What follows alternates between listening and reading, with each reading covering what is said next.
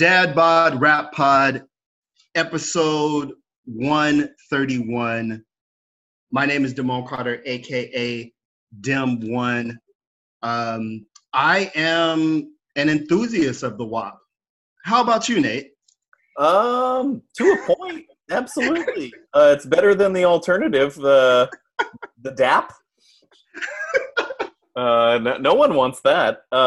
Especially now, no doubt. Brief anecdote about DAP. It's my second job, but my first real job. My first job, I was a lifeguard, and I taught swimming lessons for one summer. Yeah, Nate Hasselhoff, go in. Shirtless Nate, no good. Never went back to it. So my second job was at Long's Drugs, which was the precursor to CVS, and I worked there for a long time in high school, and I made a lot of friends and had some good times and some very weird things that happened. And one of the weird things that happened is this old woman came in and was just like, "Do you have like creams for my vagina is super dry? Like it's just like so dry." And I'm just like, I'm 16, let's say, but like a young 16. I hadn't really like done much yet in my life. And I'm standing at the register. And I don't know if you ever remember Longs, but we wore these like really, really cheesy, like polyester green, Kelly green vest. Oh, yeah. I'm in like a polo shirt that doesn't fit me with like a necktie I grabbed from my dad's closet that doesn't match and my stupid green vest. And I'm looking at this 80-year-old woman and like aisle 17 on the left. I think it's like my third day. Like this is how this job is going to be. And the closest thing that ever happened to that again was this older gentleman came in, like maybe 2 years after that, after I had been hip to the game a little bit. And he asked me essentially if we carried a sling with like some kind of like guides on the side that he could put his flaccid penis into so that it would work. Wow. Yeah. At Long's Drugs? At Long's Sir, Drugs, this is a Wendy's. Dude, like straight up out of pocket, like wildness happening at Long's Drugs, like it was normal. And I'm like, I'm not a pharmacist. I'm a kid. I'm getting on the intercom as soon as you leave and blowing this up to all of my coworkers. I'm going to tell this story on my podcast in 20 years. Like, this is insanity. Do not talk to me about your DAP. Wow. Yeah. Wow. Yeah. Okay. So you came to WAP with a certain set of experiences that prepared you for WAP. Absolutely. So obviously what we're talking about is the Cardi B and Megan Thee Stallion song, WAP. And it stands for the opposite of what I just talked about in my story. And it's pretty crazy, and people have a lot of opinions about it. People have a lot of opinions about it. I have to say I'm a bad podcaster in that I have not watched it. But I am the king of opining on the controversy and not engaging with the source content, because there is this kind of I would say it's a respectability conversation that has erupted, which I almost feel like I'm gonna be disappointed. Like when I see this video, I want to see Caligula. Like it better be fucking ridiculous for all of the kind of bluster that has come out of it. They call it a pearl clutching. Like this pearl clutching puritanical thing. The big thing today, and I hate to even say this dude's name on our podcast, but Ben Shapiro, the right-wing idiot, like read the lyrics on his show and was saying that if like your P is so W, then it's like a medical condition and you should get it checked out. Like people are so stupid. Like, wow. I actually think it's a good song. Like it has it's for a mainstream song. It has this incredibly minimal beat, and it's just these two ladies like rapping. We've talked about this a lot. You'd think as like crusty older hip hop classicist dudes, we wouldn't like Cardi. Like nothing could be further from the truth. I think she's great. She's such like a fascinating person. Like what personality she herself out to be is fascinating. And while I don't think her rapping is essentially like top notch, it's more of like a personality thing. She's great. And Megan, we've had our eye on, so to speak. Yep. Damone, I can't remember when you were the first person to bring her up. I brought Megan into the conversation. Time ago. Yeah, I brought Megan to the conversation. She has quite a bit of talent and ability. I've on this program, we talked a little bit about this kind of, you hit on the nail on the head, is this puritanical kind of vibe that some of the old schoolers can have, which is so interesting to me because rap for the first 35 years was just dudes talking about their dicks in different ways. I mean, I just can't tell you how many hours of my life I've spent hearing the various phalluses described, right? Yeah. So who cares? Wouldn't you rather listen to the female perspective on this particular issue? I was thinking about this on my bike ride the other day, and it's a little bit of a tangent, so let's come back to WAP or WAP or whatever we're calling it. But I was thinking about this, and I would just love to hear your take. I think the number one most rapped about thing ever is drug dealing. Okay. Number two is love, and you could say that about all these loving of different things. And then number three would be hip-hop itself. Okay. Like the self-referential nature. Does that sound like the ballpark? If we added up all the bars ever, maybe I can get that guy who counts bars to like the Dutes guy dive on the entire get the Dutes genre. Guy. If we could go from like Busy Bee at the like band shell in Wild Style up to WAP, like what is the most rapped about topic? I think the number one would be the self, the ego. For which, for the vast majority of hip hop's history, has been the male ego. Right. And so, what is so offensive to folks in their kind of fake pearl clutching is that women are asserting themselves of saying, "I'm not a bit player in your dick story. Like, actually, I am the protagonist, and your dick is small. Like, and my pussy's wet. Like, and that is offensive to some cats. And I go." For anybody listening to this, if you find deep fault with that, I just got to call bullshit. Like, you've listened to so many records about strippers, about women being objectified. So when a woman steps forward and kind of takes that and almost rebrands that in a similar way to the way the N-word is rebranded. Like, women are taking these terms that were used to cut them down and being like, we own them now. And also, fuck you. And so, to me, that is peak hip hop. Yeah, it's oppressed people taking their oppression, remixing it, and throwing it back in your face. And if you have a problem with that, I would just respectfully ask you to kind of dig into that a little bit. Because if you're really down with this shit, if you listen to Ice Cream, if you listen to Too Short, if you've been with this shit this whole time and now WAP is offensive to you, CeeLo Green. I call bullshit. Talk about how someone who has no leg to stand on in terms of criticizing anything or even really being in the cultural conversation right now. Isn't he like credibly accused of sexual assault? Yes, has no to him, a woman being unconscious is a form of consent. You know what I mean? Like, you shouldn't be able to comment, but that's what patriarchy is. It's dirtbaggy guys being able to make moral judgments on women. So this has been, but now I have to see it, and I can't help but think I'm gonna be disappointed. There's senators and shit like bagging on this record for its immorality. They should know that's the fastest way to make it popular. You know what I mean? Like, it was gonna be big anyway, but now it's gonna be like this huge cultural touchstone. Mission accomplished. Well, actually, it's not on our show, but in the companion show to this show, which you guys should all know about soon, we're going to talk about Two Live Crew a little bit, and it really reminds me about like the reaction to Two Live Crew made them bigger than their music would ever have made them. Yep. And you know what? If that's what ends up happening with Cardi and Megan, that's great. I love it. I love it, and I also love that we're in the post-cat fight hip hop. Like, there was a time when there could only be one woman, and Nicki Minaj kind of got into this a little bit, and Lil' Kim was definitely into it. But now Megan Thee Stallion specifically has been very proactive about working with everybody, women, and working with other women and not making it a competition. And so it's a cool cultural moment. I do have to say, and you'll learn in our upcoming podcast with our crossover guests that we're going to have on today. All podcasts lead back to Kanye West.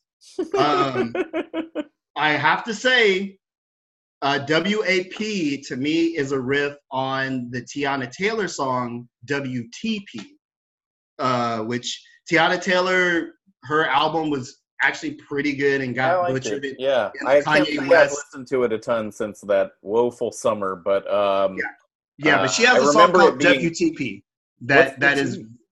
that Oh, work and that okay, okay. It's which not like I really did. wet tight.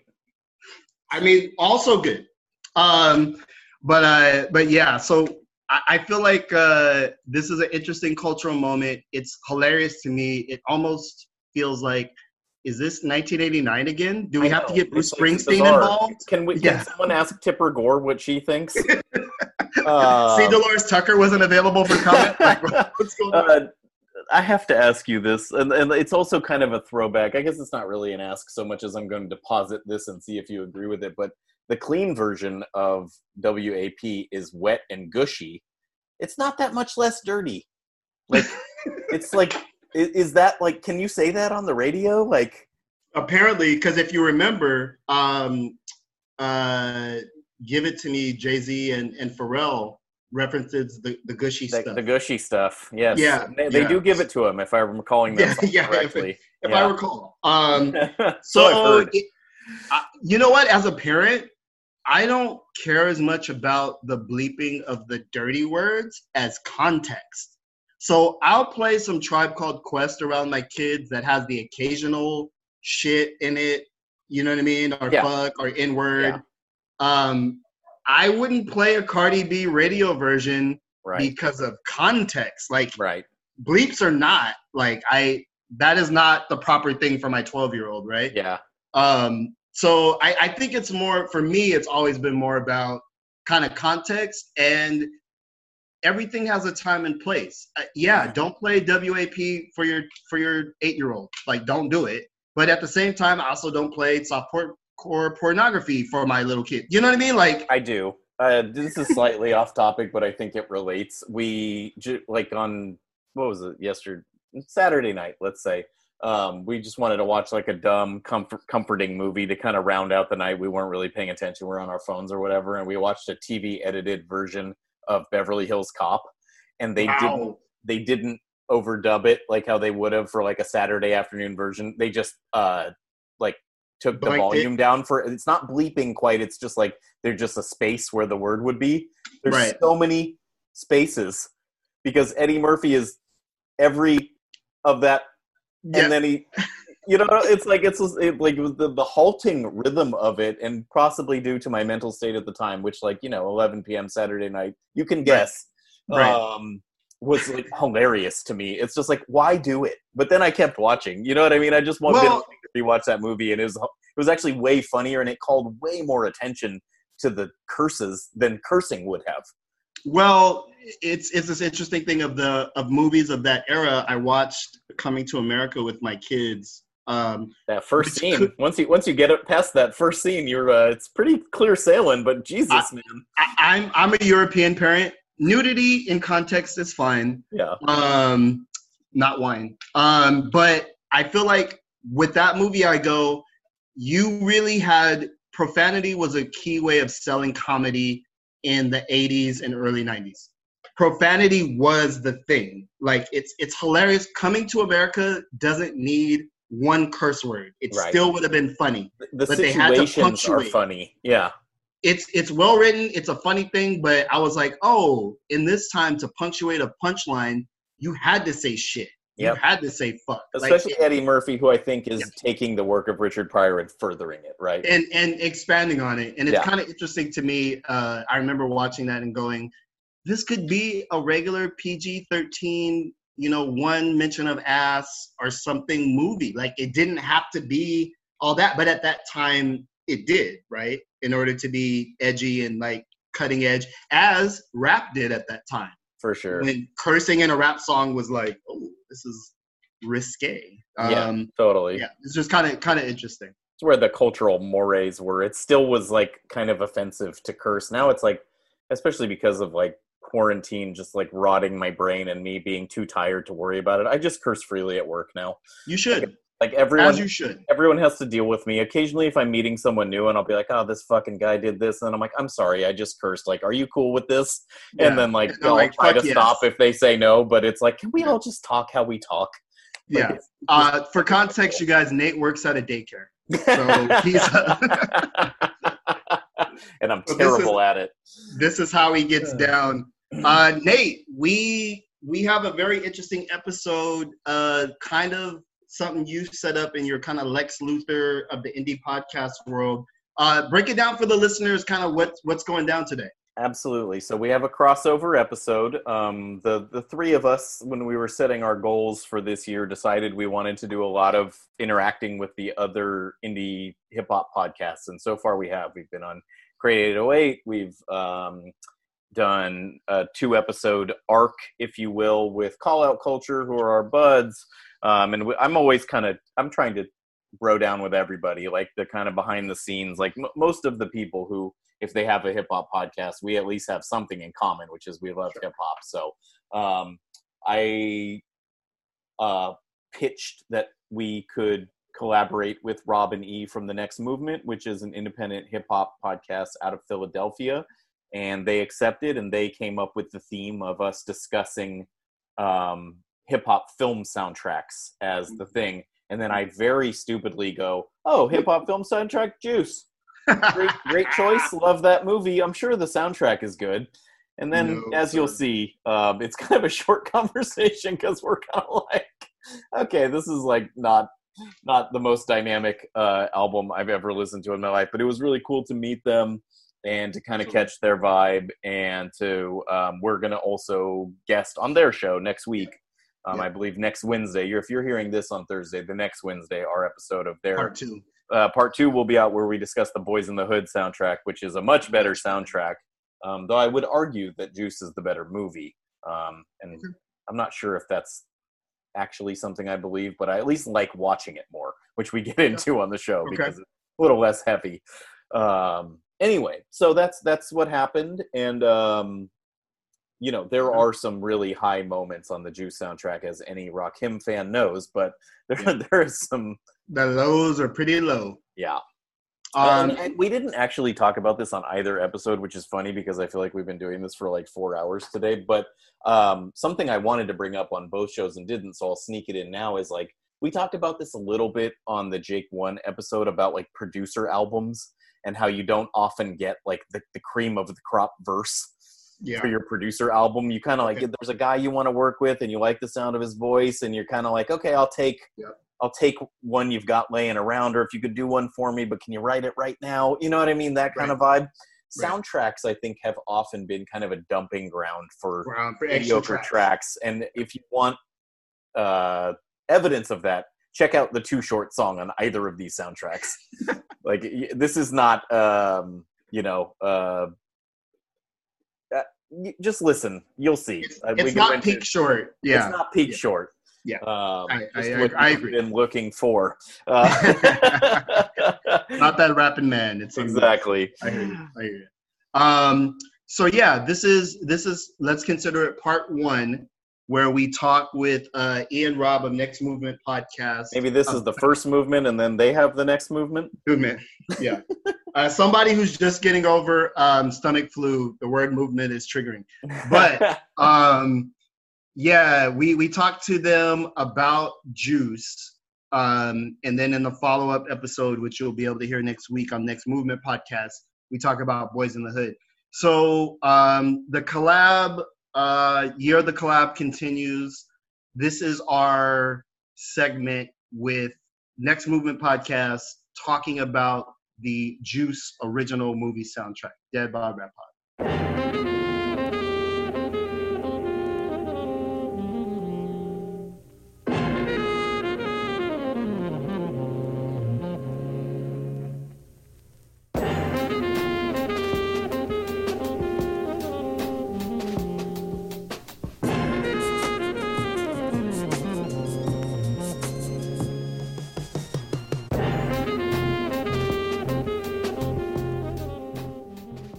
Dad Bod Rap Pod, episode 131.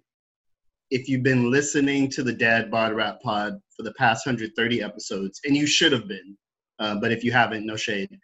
You know that we occasionally will do what we call a crossover episode with another podcast. Today is one of those episodes. We are happy to be joined in the Zoom by E and Rob from the Next Movement podcast. They are going to kind of nerd out with us about a rap soundtrack from 1991 to the movie Juice. This is part of a kind of a two-part thing. They're hopping on our podcast today, and we'll be on their podcast talking about a better soundtrack in the days to come. So stay tuned for that. But I want to bring y'all into the space. Ian, Rob, how's it going? Peace. Good. How are you? Thanks for having us. Yeah, living the dream here, living the dream. So Next Movement podcast for Dad Bod Rap Pod listeners. Our demographic is like pudgy dudes, like 35 to 43, or is that just us? For our listeners, kind of just break down what your podcast about and kind of what can folks expect when they tune in. So our structure is pretty much the same every episode, in that Rob and I, or Rob and I and a guest, we'll focus on one particular hip hop album. So an album within the culture. So we'll discuss that album at length. And when Rob and I were coming up with the concept of the show, we really wanted to not just be another podcast that focused on albums, talked about, the same albums that have been talked about since the beginning of time. But we really wanted to focus on the issues that the albums brought to light. So we try to really dig in. And we talk about all kinds of stuff in regards to whatever album we're selecting. And when the guests are on the show, they get to pick the album. So, you're talking about nerding out. Like that's sort of the fun in this, in that we get to have guests that nerd out with us too. They become fans, and that's what really connects us when we have guests on the show. They pick a body of work that really means a lot to them within the culture.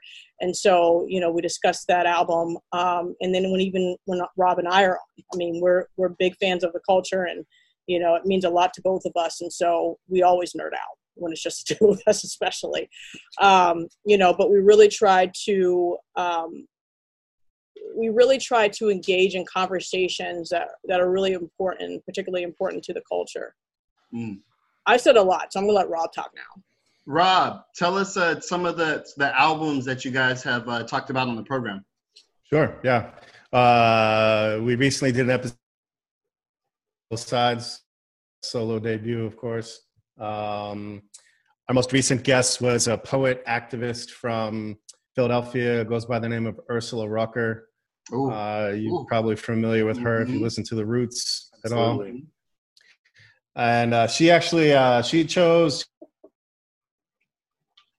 a non-rap album that we've talked about on the show, and Frank Ocean's channel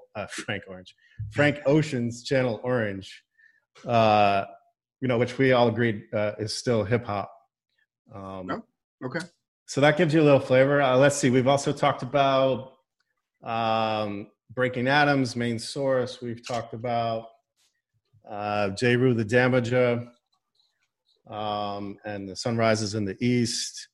We've had folks like Uncommon NASA come on. Nice. We've talked to Zilla Rocca, Curly Castro, Esti Nack, a bunch of underground cats. That's awesome. All of those folks, except for Ursula Rucker, have been on our show as well. So it seems like we're well paired. And I have to take a moment to acknowledge E's hat. I love to make a visual reference on an audio format, but she wore the Juice hat to the Juice chat. Yeah. And so I just have to give the shout out there. Thank you. That's awesome. Yeah. Let's kind of move into discussing this soundtrack. I chose this soundtrack, and I chose not to watch the movie ahead of time. So I wanted to focus on it as an album. We're going to be discussing the Boys in the Hood soundtrack on your guys' show. And today on our show, we're talking about the Juice soundtrack from 1991, which I remembered as being a pretty good soundtrack, and I'm a record collector, so I primarily think of things like as the record itself, and they did really good branding on the singles for this record. It's like the Juice kind of company sleeve with the logo going all through it, and then they'd have the big circular sticker, and the one I always remember seeing is the Too Short one, which was a fairly common record. And then there's the actually good song from this, which is Eric B. and Rakim Know the Ledge, right? So I was a little shocked at how poorly this held up, and in particular at how poorly the R&B on it held up. Like, woo! 1991 was a great time for rap. It was apparently a very bad time for R&B. And I've got my notes here where most of these I think are pretty good rap songs. I don't want to necessarily go track by track. Let's kind of start with everyone's general impressions and then lean into the good stuff as we go down. But woo, there was some stinkers on here. So yeah, Damone, what did you think about this as a soundtrack? When you originally picked it, I thought it was a great kind of counterpoint to Boys in the Hood, right? Because they're kind of like counterpoint films, and it was kind of the early hoodsploitation movies, kind of an East Coast, West Coast binary. So it was really interesting to listen in that way. And I would echo a lot of what you said. The highs are very high on this record. I feel like Uptown Anthem and Know the Ledge are two of the best songs from those respective artists, right? From Rakim and Naughty by Nature. But yeah, there's some, we'll get into it a little bit, but there are some interesting moments. You mentioned it was a tough time for R&B. This is the weird kind of crossover moment of we're kind of hip house, New Jack Swing, and pre-neo, like we're a couple years still away from even neo soul, right? Yeah. So R&B was in a weird place at this time, and it was interesting to listen to Juice, and to me it's I guess sequenced is the word. The song selection is very much like very kind of New York club oriented. The main takeaway I have from this, and and I can't help but contrast it to Boys in the Hood, is that you could do the Running Man all day to Juice. Like almost every song has Running Man potential, which is not necessarily true on Boys in the Hood. E, you wore the hat. I feel like you basically have won this entire challenge right now. What were your general impressions of Juice as a soundtrack? Hey, I'm interested to know why Nate didn't watch the movie before we did this, because I wondered if it was because you really liked the movie and you thought that would influence how you felt about the soundtrack. So Juice is one of my, I would say, top 3 movies of all times. Like I've seen this movie so many times, dating back since, I think I first saw it when I was like 14, 13. So it's really important to me. And so I love the soundtrack, and I don't know if maybe that's because I love the movie so much. And a lot of the tracks are in the movie. So I don't know if that's why it upholds to me, because I love the movie so much, and like that's what's influencing my decision.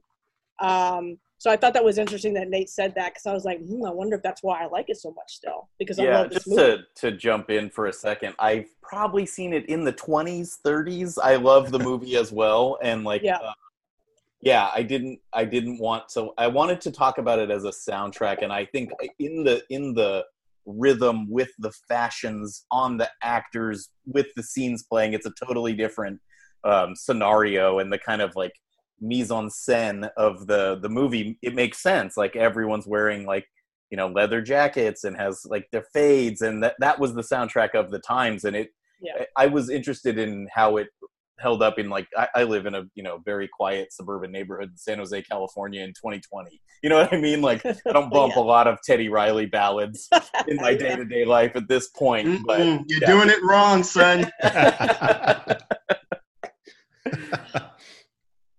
What about you, Rob? What do you think about this as a record, as a movie? Like, give us your general thoughts. Well, I still do bump Teddy Riley ballads on the regular. So But despite that, I mean, I have to agree that the R&B songs on this are kind of cringeworthy in 2020. But you know, I like what Damone said. The highs are high. I think Uptown Anthem and Know the Ledge might be like two of the best singles to come from a soundtrack of all time. Just fantastic songs, and I think that the naughty song in particular was like exciting for me to revisit, just to be reminded of how great Tretch was, like at his peak. Excuse me. I did watch the movie though ahead of time, and I found myself feeling a little critical this time around of the film and the music. In particular, like some of the way the music is used in the film felt a little awkward to me this time around. And some of the like absences on the soundtrack, a little interesting or confusing to me. I mean, the big one obviously is Tupac. Yeah, how is there not a Tupac song? I don't know. But like Queen Latifah, why is there not a Queen Latifah song on here? You know, it's interesting that How Could I Just Kill a Man is in the movie, but not on the soundtrack. So it was just interesting to note that as well. I have to say,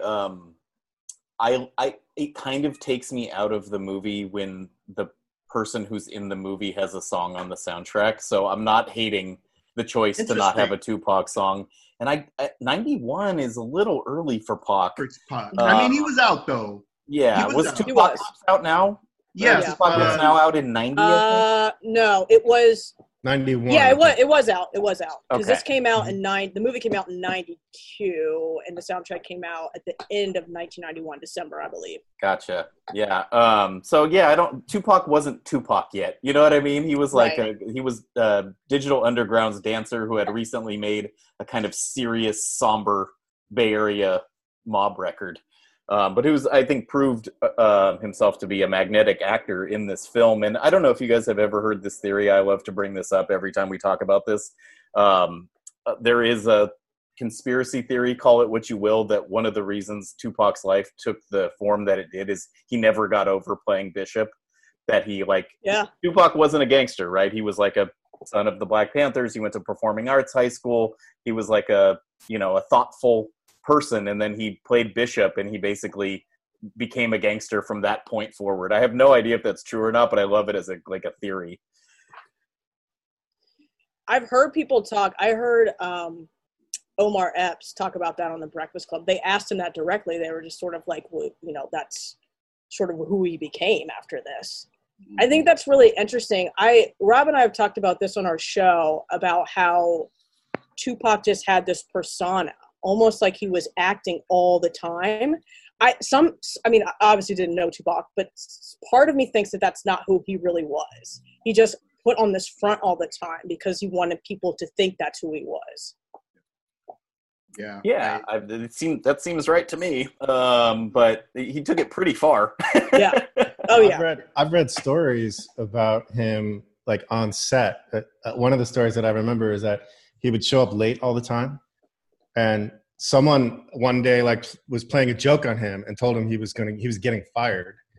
And when he found out that it was a joke, he beat the hell out of the guy, like you might expect Bishop to. Right. That's method acting, baby. Right. Exactly.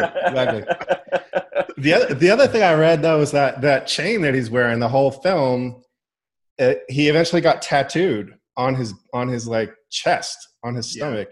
Interesting. Which I didn't know before. Yeah. Which supports this idea, that he took on the persona in some way. That's really interesting. I think Juice as a movie and a cultural moment is really interesting. And I too didn't watch the movie, not intentionally, but I just didn't watch the movie. But I feel like the soundtrack was from an era when the soundtrack meant a lot. So these movies where they were talking about Juice, Boys in the Hood, Above the Rim, these were like Menace to Society. These were like, it's almost as if the movie and the development of the soundtrack were almost on equal par. The music meant as much as the movie in my memory of how those soundtracks went. And so that's why Juice is such an interesting one to me, because it has a track from Too Short, So You Want to Be a Gangster, which was an interesting pick. The Cypress Hill song is an interesting pick. It's kind of like, I'm not sure what kind of influence Jive had in this thing, but it seems like they got some really key placements there. And they were just interesting. It's interesting, like when you cut open a tree and you see like how rainy it was in different years. I think this record is for good or ill, is a good snapshot of like 91 East Coast sensibilities. That's what I walked away with. And they tried to push in a little Too Short, because there was always this move to try to get Too Short on in New York somehow. Mm-hmm. And I mean, it worked to varying degrees. Cypress Hill was so huge, even though they're a West Coast group, they got high placement on that. But yeah, I just look at this record, again, for good and bad, as being like, this seemed like what New York was on at that time. Like, it really encapsulated the up-tempo. We're still rapping upwards of 100 BPMs. We've got a slightly hip house, New Jack swingy thing happening. Yeah, super interesting. I want to flag here, though, although the song is incredibly problematic, I got a little nostalgia buzz from hearing Son of Berserk's What Could Be Better, Bitch. I was just like, oh, this was your one moment. I remember liking the song like a whole lot. Like, what could have been better? They could have said bitch about 400 less times. Well, yes. And it totally doesn't hold up today, but I do remember going, oh, yes. I remember actually being excited about Son of Berserk coming out because of that song, which obviously was ill-placed enthusiasm. I'm just looking at my notes, and all it says is Son of Berserk sounds like Said G. It did not make a very big impression on me. Where does Said G end and where does Son of Berserk begin? It's it's very interesting, but that's kind of an arcane kind of note. Nate, how hard did you do the Running Man to this back in 1991? Know the Ledge came up. I would, some Running Man, some Roger Rabbit. House Party had come out the year before, perhaps a little bit of foot connecting hopping. I definitely did all that stuff. I was in elementary school when this stuff came out. I probably shouldn't have been watching a lot of it. I have very permissive parents, so I saw all these movies when I was a little kid. I actually just looked up the House Party thing because that's another movie I love. It's probably like one of my favorite movies of all time, and I don't think of it as a good soundtrack either. It's like you've got Always and Forever and a little bit of the Kid and Play stuff, like their battle from the film, which is not really a good rap song, but was very formative on me as a kid. So I think this is more in that camp of like beloved cultural icon of hip hop with just okay soundtrack with a few good songs. And I would like us to steer the conversation a little bit, and I'll ask Rob to kick this one off. Like, let's talk about Know the Ledge. Like, all-time great song, the propulsive energy of it really sets the tone for the movie. Like, give us some thoughts on Know the Ledge and its place here. When I think about that song, I think about the bass. I mean, the bass line in that song is just killer, and it still hits. And, I'd say as theme songs go for films, it's probably one of the best. I love how it's subtle, but he still says juice like 2 or 3 times in there. Make sure you know the name of the film. But and I'm also just blown away by Rakim in general. Like, Rakim for me still sounds great. He's on top of the world at this point, and like this song is so good. Yeah, but I think the Ledge. Talking about how the movie and the soundtrack just come together, and it's almost like they were sort of made at the same time and like bounced off each other so much. It's perfect. Like, so you think about the intro of the movie Juice, and it's Q on the turntables, and it's this like footage of New York City, and it's sped up, and then Know the Ledge comes on, and it just like, you're so hyped. Like, I watched it today, And I was just like, I get hype every single time I hear it and see it in connection with the movie. So it's perfect. I mean, I think it's one of my favorite Eric B. and Rakim songs. It hits every single time. I never get tired of hearing it. And I like would Rob agree said, with that that. bass line, Yeah. it just hits you. Two little quick notes. I don't know if you guys have seen it, but there is a recent-ish NPR Tiny Desk concert where Ali Shaheed Muhammad and Adrian Young back Rakim, and Ali Shaheed Muhammad plays that bass line. And I remember like DMing Dave the day it came out, and I was like, damn, I didn't know Ali could play bass like that. Like, that's a fairly tricky bass line. And he nailed it. And then two, I was wondering if any of the three esteemed panelists had heard Ghostface's cover / homage to this from the Morefish record, because while Rakim is an excellent MC and obviously sets the tone here, Ghost brings that energy to the cover. Pretty interesting. Hip hop covers is a weird kind of netherworld where it's not really necessary, but every once in a while there's a good one, and he kind of takes it in his own direction. Do you know that song, Damone? Yeah, I'm familiar with it, and I remember feeling like it's right for Ghost because he has the right type of hype energy to carry it. But what's amazing to me about Know the Ledge is that Rakim is so fucking subdued, right?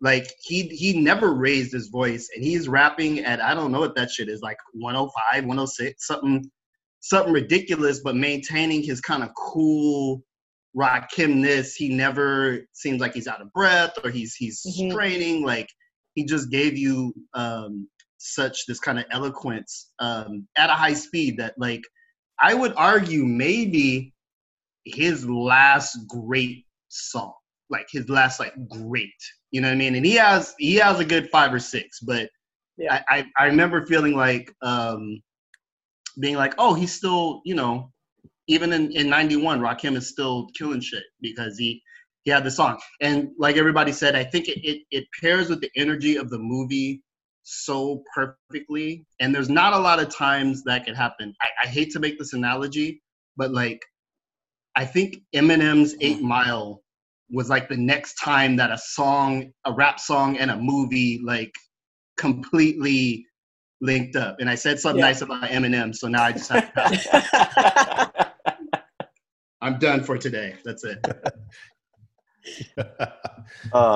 Just to kind of finish out thoughts on the track list, it's a pretty good EPMD song. It's an okay Too Short song, but I think the Big Daddy Kane song, Enough Respect, is actually quite a good and a pretty ferocious Kane performance. Yeah. And weirdly, it's not available on the Spotify version of this soundtrack, but I was like, all right, I'm YouTubing that one because this is important. It's Big Daddy Kane. There's like Big Daddy Kane is so of the era and of that New York energy thing that you were describing, E. I made sure to go back and listen to that, and I have to say that vocal performance from Kane on that song is incredible.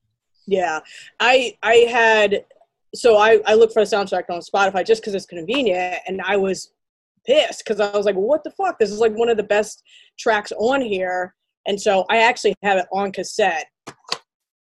Nice. And I was just like, so I was like, I have to hear that song. Like, if I'm re-listening to the album, you have to hear Enough Respect. Absolutely. You guys have any other thoughts you want to share, or any other standout tracks, or anything you feel like we should note? I'm curious. So it sounds like maybe I'm the only one who watched it recently. But I'm curious to know what you guys think about how the DJing, the cutting and scratching in the film. Thank you for bringing that up, Rob. Thank you for bringing that up. Amongst the DJ community, that is one of those. It's right up there with the fake living color DJing. Like, it's like in the history of fake DJing, which is like the history of fake Jamaican patois. The Juice, Q and Juice has some real. Yeah, it's up there. I never. It's Omar Epps' fault. I think it's bad editing for the most part. Like, it's just what he's doing does not correspond to on the screen, which is not really Omar Epps' fault or even the music. No. It's just poorly edited, and like they just made weird decisions. And it's weird to think of a time where hip hop was a new enough thing where they're like, yeah, just throw the old Wicca Wicca on there and no one will know the difference. You know what I mean? Like, that's so different from now. But I actually think the battles are never held in as cool of places as they are in Juice, or hosted by people as regal as Queen Latifah, but the idea of the battle and how they go and lift the records before he has to go to the battle, and then where they go, and like, Juice is a hip-hop movie in so many other things than just its soundtrack placement. It's really about like that youth culture that spawned like the golden era. Sure. We're right on the cusp. Like, most people consider 92 or 88 or 94 to be the best years ever in hip-hop. We're right here among all of that. Yeah. And I think it captures that energy, that dedication, and like the beauty of how exciting hip-hop was at that time extremely well, even if the DJing is all over the place. Yeah, I mean, in 92 or 91, having DJing in a feature film, I think at all, is like a huge deal. That's a big thing. Right. The problem is it doesn't age well. Yeah. It's one of those things where I think your point, Nate, about these are culture movies, and I watched the movie I actually did watch, which kind of tangentially related to this, was last night was Spike Lee's School Days. Not a good movie, actually. But culturally relevant, right? Like all the cast members from a different world are somehow in Spike Lee's School Days. And the idea of a black college experience it's in a bad movie, but it's all there. And like EU's doing the black, like it. All of these kind of soundtrack movies kind of vary in their quality as film, but as like cultural touchstones, untouchable. Hip hop isn't what hip hop is without something like Juice. Like I remember when that came out, I remember being excited to go to the movies and watch it. I remember kind of like, oh, I thought Tupac was from the Bay Area, but he's in this movie. And so the movie and the soundtrack together, I think, are a potent combo culturally. I think once you strip it apart in kind of the compartmental way that I and maybe Nate was looking at it too, the soundtrack is just okay. I'll say it's okay. The highs are so high that I'm able to forgive some of the clunkier joints on there. But yeah, I definitely feel like this is within the canon of the great hip hop soundtracks. Let's say hip hop movies. I'm gonna quibble. It's in the canon of the great hip hop movies, and it has an okay soundtrack. I can live with that, but agree to disagree. We'll come back on a future episode where Nate will find 5 better hip hop movie soundtracks. We will not bore you with that. Before we go, I would like to give E the floor one last time, and if you're gonna defend some of the R&B choices, I want to give you a platform. You love the movie, you love how everything works. Like, convince me. Let's give me something. What's the good R&B song here? Like, what are we doing in 2020 with these like crazy gated reverb, New Jack swingy love ballads? I don't know. I don't know if I can convince you, because I think either you're in or out. But so I'm in. So I'm with the corny. I love Aaron Hall. I love Teddy Riley. So I'm all in. I mean, right, it's just so nostalgic for me. So to listen to it now, I think that's why it still means a lot to me. But I mean, are they aged in 2020? Yeah, of course. But for me, like hearing them, I'm like, oh shit, like this takes me back. So that's why they're still meaningful for me. But I get why listening to it now, you're like, and maybe even then you were like, It kind of, yeah. Yeah, it's like, okay. I'm trying to think, because like I think when R&B got really good for me back then, it was more like SWV, Jodeci, like slightly darker, perhaps. I just find the balladry to be very saccharine. And it's just hard to like kind of wrap my mind around that. Look, bro, if you would have slow danced to some Aaron Hall, circa 1990, you feel different. You know what I think? Now that I'm talking about this, and maybe this is another show, like when they reintroduced the doo-wop harmony to like youthful black R&B in the 90s, like I'm thinking of Shy specifically, but Boyz II Men probably more prolifically. Right. That's when it got really interesting. And I'll just share a spare thought with you guys that I had while I was listening to the radio over the weekend. They don't make songs like Boyz II Men, Motown Philly anymore, where you hear one song and they basically introduce every guy and their entire deal and where they're from and the lineage of getting signed by Michael Bivins. And like, you know everything about them by the time the song is over, and it's a good song.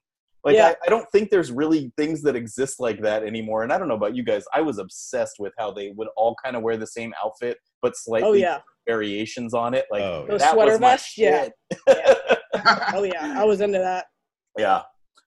Anyway, if anybody can, if a listener or anyone on the call can think of an introduction song like that happens anytime in the last like 10 years, I would love to hear. I was about to say, that would be really interesting. I always go back to like Float On when they introduce like, hi, I'm Larry. Yes. That's Sagittarius. Yes.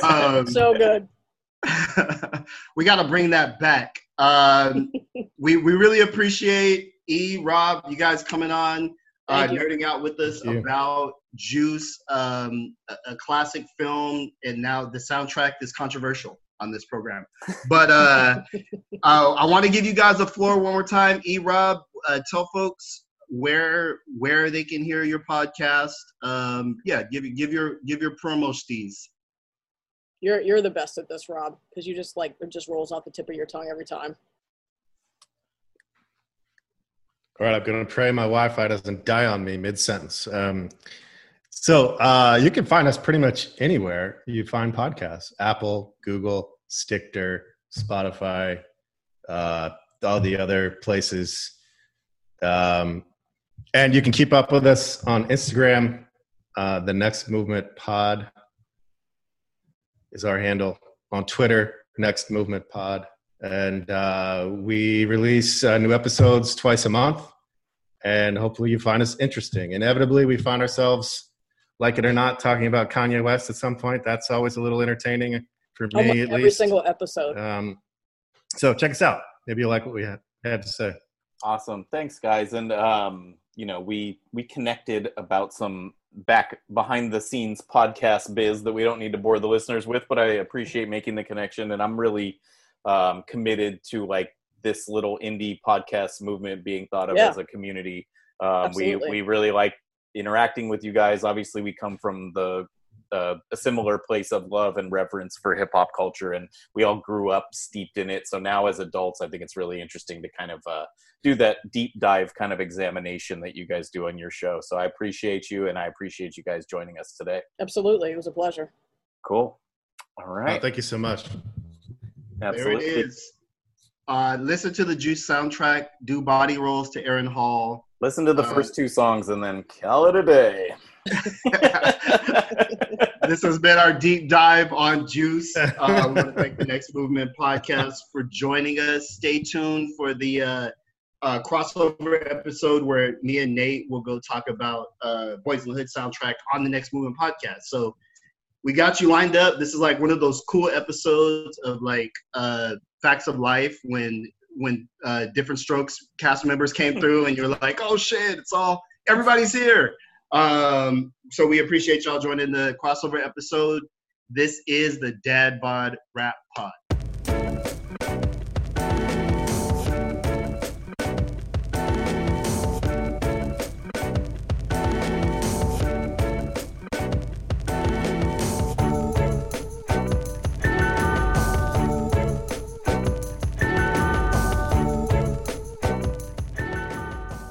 Dad Bod Rap Pod. That was our conversation with the Next Movement Podcast. Shout out to Next Movement, man. That was a really cool combo. E and Rob are both really cool. They know their stuff. They certainly brought a lot to the conversation and to the table, and it was really nice to get to know them a little bit. I'll say this. not just to promote their show, though we should be doing that as part of the kind of social compact of the collaboration. But our conversation about Boys in the Hood is way better. So you should listen. You should listen next week. If you like this, you will love our conversation about Boys in the Hood. In part, there's more to talk better. about. And it's just because it's a better soundtrack. But I feel like I need to watch both movies. Don't you? Yeah, it does make me want to go back. My current partner is 28. And so I tried to show her kind of things like, hey, look at this thing from the 50s. For her, right? With the 80s. So I showed her School Days the other night. Mistake. Not a good movie. Yeah. So now I'm mulling over, like, which one of these are both of these appropriate? Could somebody 28 vibe with either or both of these movies? And now I'm intrigued. So I'm gonna, if you end up showing her Juice, I'm fascinated to see what she thinks. See what the reaction is. Yeah, and like, is it pure nostalgia why we like it, or is it like an actual good movie that someone who doesn't know these people or cares about this time, who doesn't care about the DJ battles of 1991 or what Timberlands look like, would they care? Yeah, would they care? Does it hold up as an actual movie? So right. I do this with my kids. She's got to know who Tupac is, though, right? She does, but at the same time, time, she knows Tupac as that famous dead guy. Kind of, and not as like the we had a Tupac episode with Thomas Hobbs, but the Tupac's kind of influence has waned. I think if you're under 35, you don't really care. It's not a big deal to you. It's more like how somebody told you about James Dean. Right. That's fascinating. Like it doesn't hit for you that way. So I'm curious to check out Juice, especially because it's been a long time since I've seen it, and E's enthusiasm about the movie, and the fact that she had the hat. Like the Juice hat is totally made my day. Yes. Yeah. We appreciate Next Movement Podcast for working with us on these 2 episodes. We encourage you to check out their podcast. They're in all the places that fake radio can be accessed. We are in all the places that fake radio can be accessed, including Google Play, Spotify, Apple Music, SoundCloud, kiki.co.uk. I'm never getting rid of my Google Play subscription. And you know why? Because I was listening to what had happened was Mike Eagle and Prince Paul's amazing podcast about De La Soul is Dead. Google Play allows you to upload your own shit. So you can put it in there. So I have it in there.